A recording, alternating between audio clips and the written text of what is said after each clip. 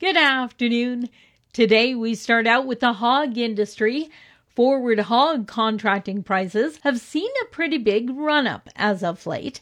Tyler Fulton is with Hams Marketing Services. Cash markets are really what's driving the forward market or the futures market on the U.S. side.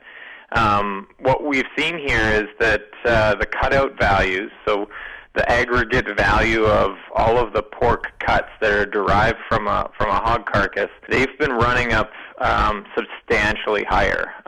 That's largely what's kind of triggered the big move higher in the whole pork complex. From the hog sector to the beef industry, and for the first time in the organization's 107 years, the Saskatchewan Stock Growers will be holding a virtual AGM tomorrow. The meeting gets underway at 1:30 for registered participants and will include an update from the Canadian Cattlemen's Association.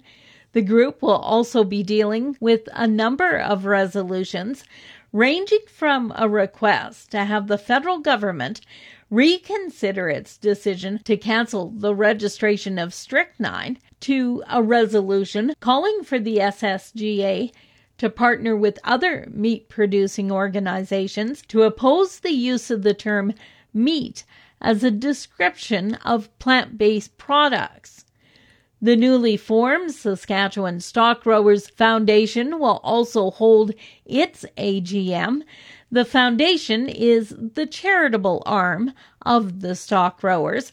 The goal of the foundation is to conserve agricultural lands, advance education, relieve poverty, and to assist victims of disasters. The SSGF is unique because it's the first and only provincial agricultural land conservation organization in the province and is the first to offer term conservation easements. The foundation became a federally registered charitable organization in December of 2019. We told you about this earlier. APAS is partnering with Access Communications and the Saskatchewan Farm Stewardship Association on a special election forum focusing on Saskatchewan agriculture. The forum will be broadcast on Access Now TV and will be online from October 19th to the 25th.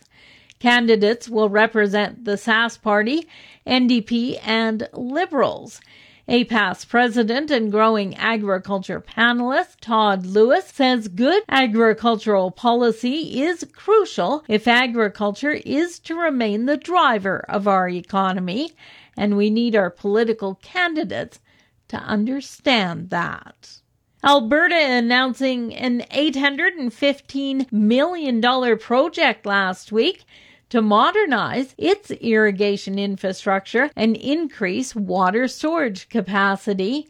Premier Jason Kenney says the historic investment in irrigation infrastructure will create thousands of jobs and support Alberta's economic recovery.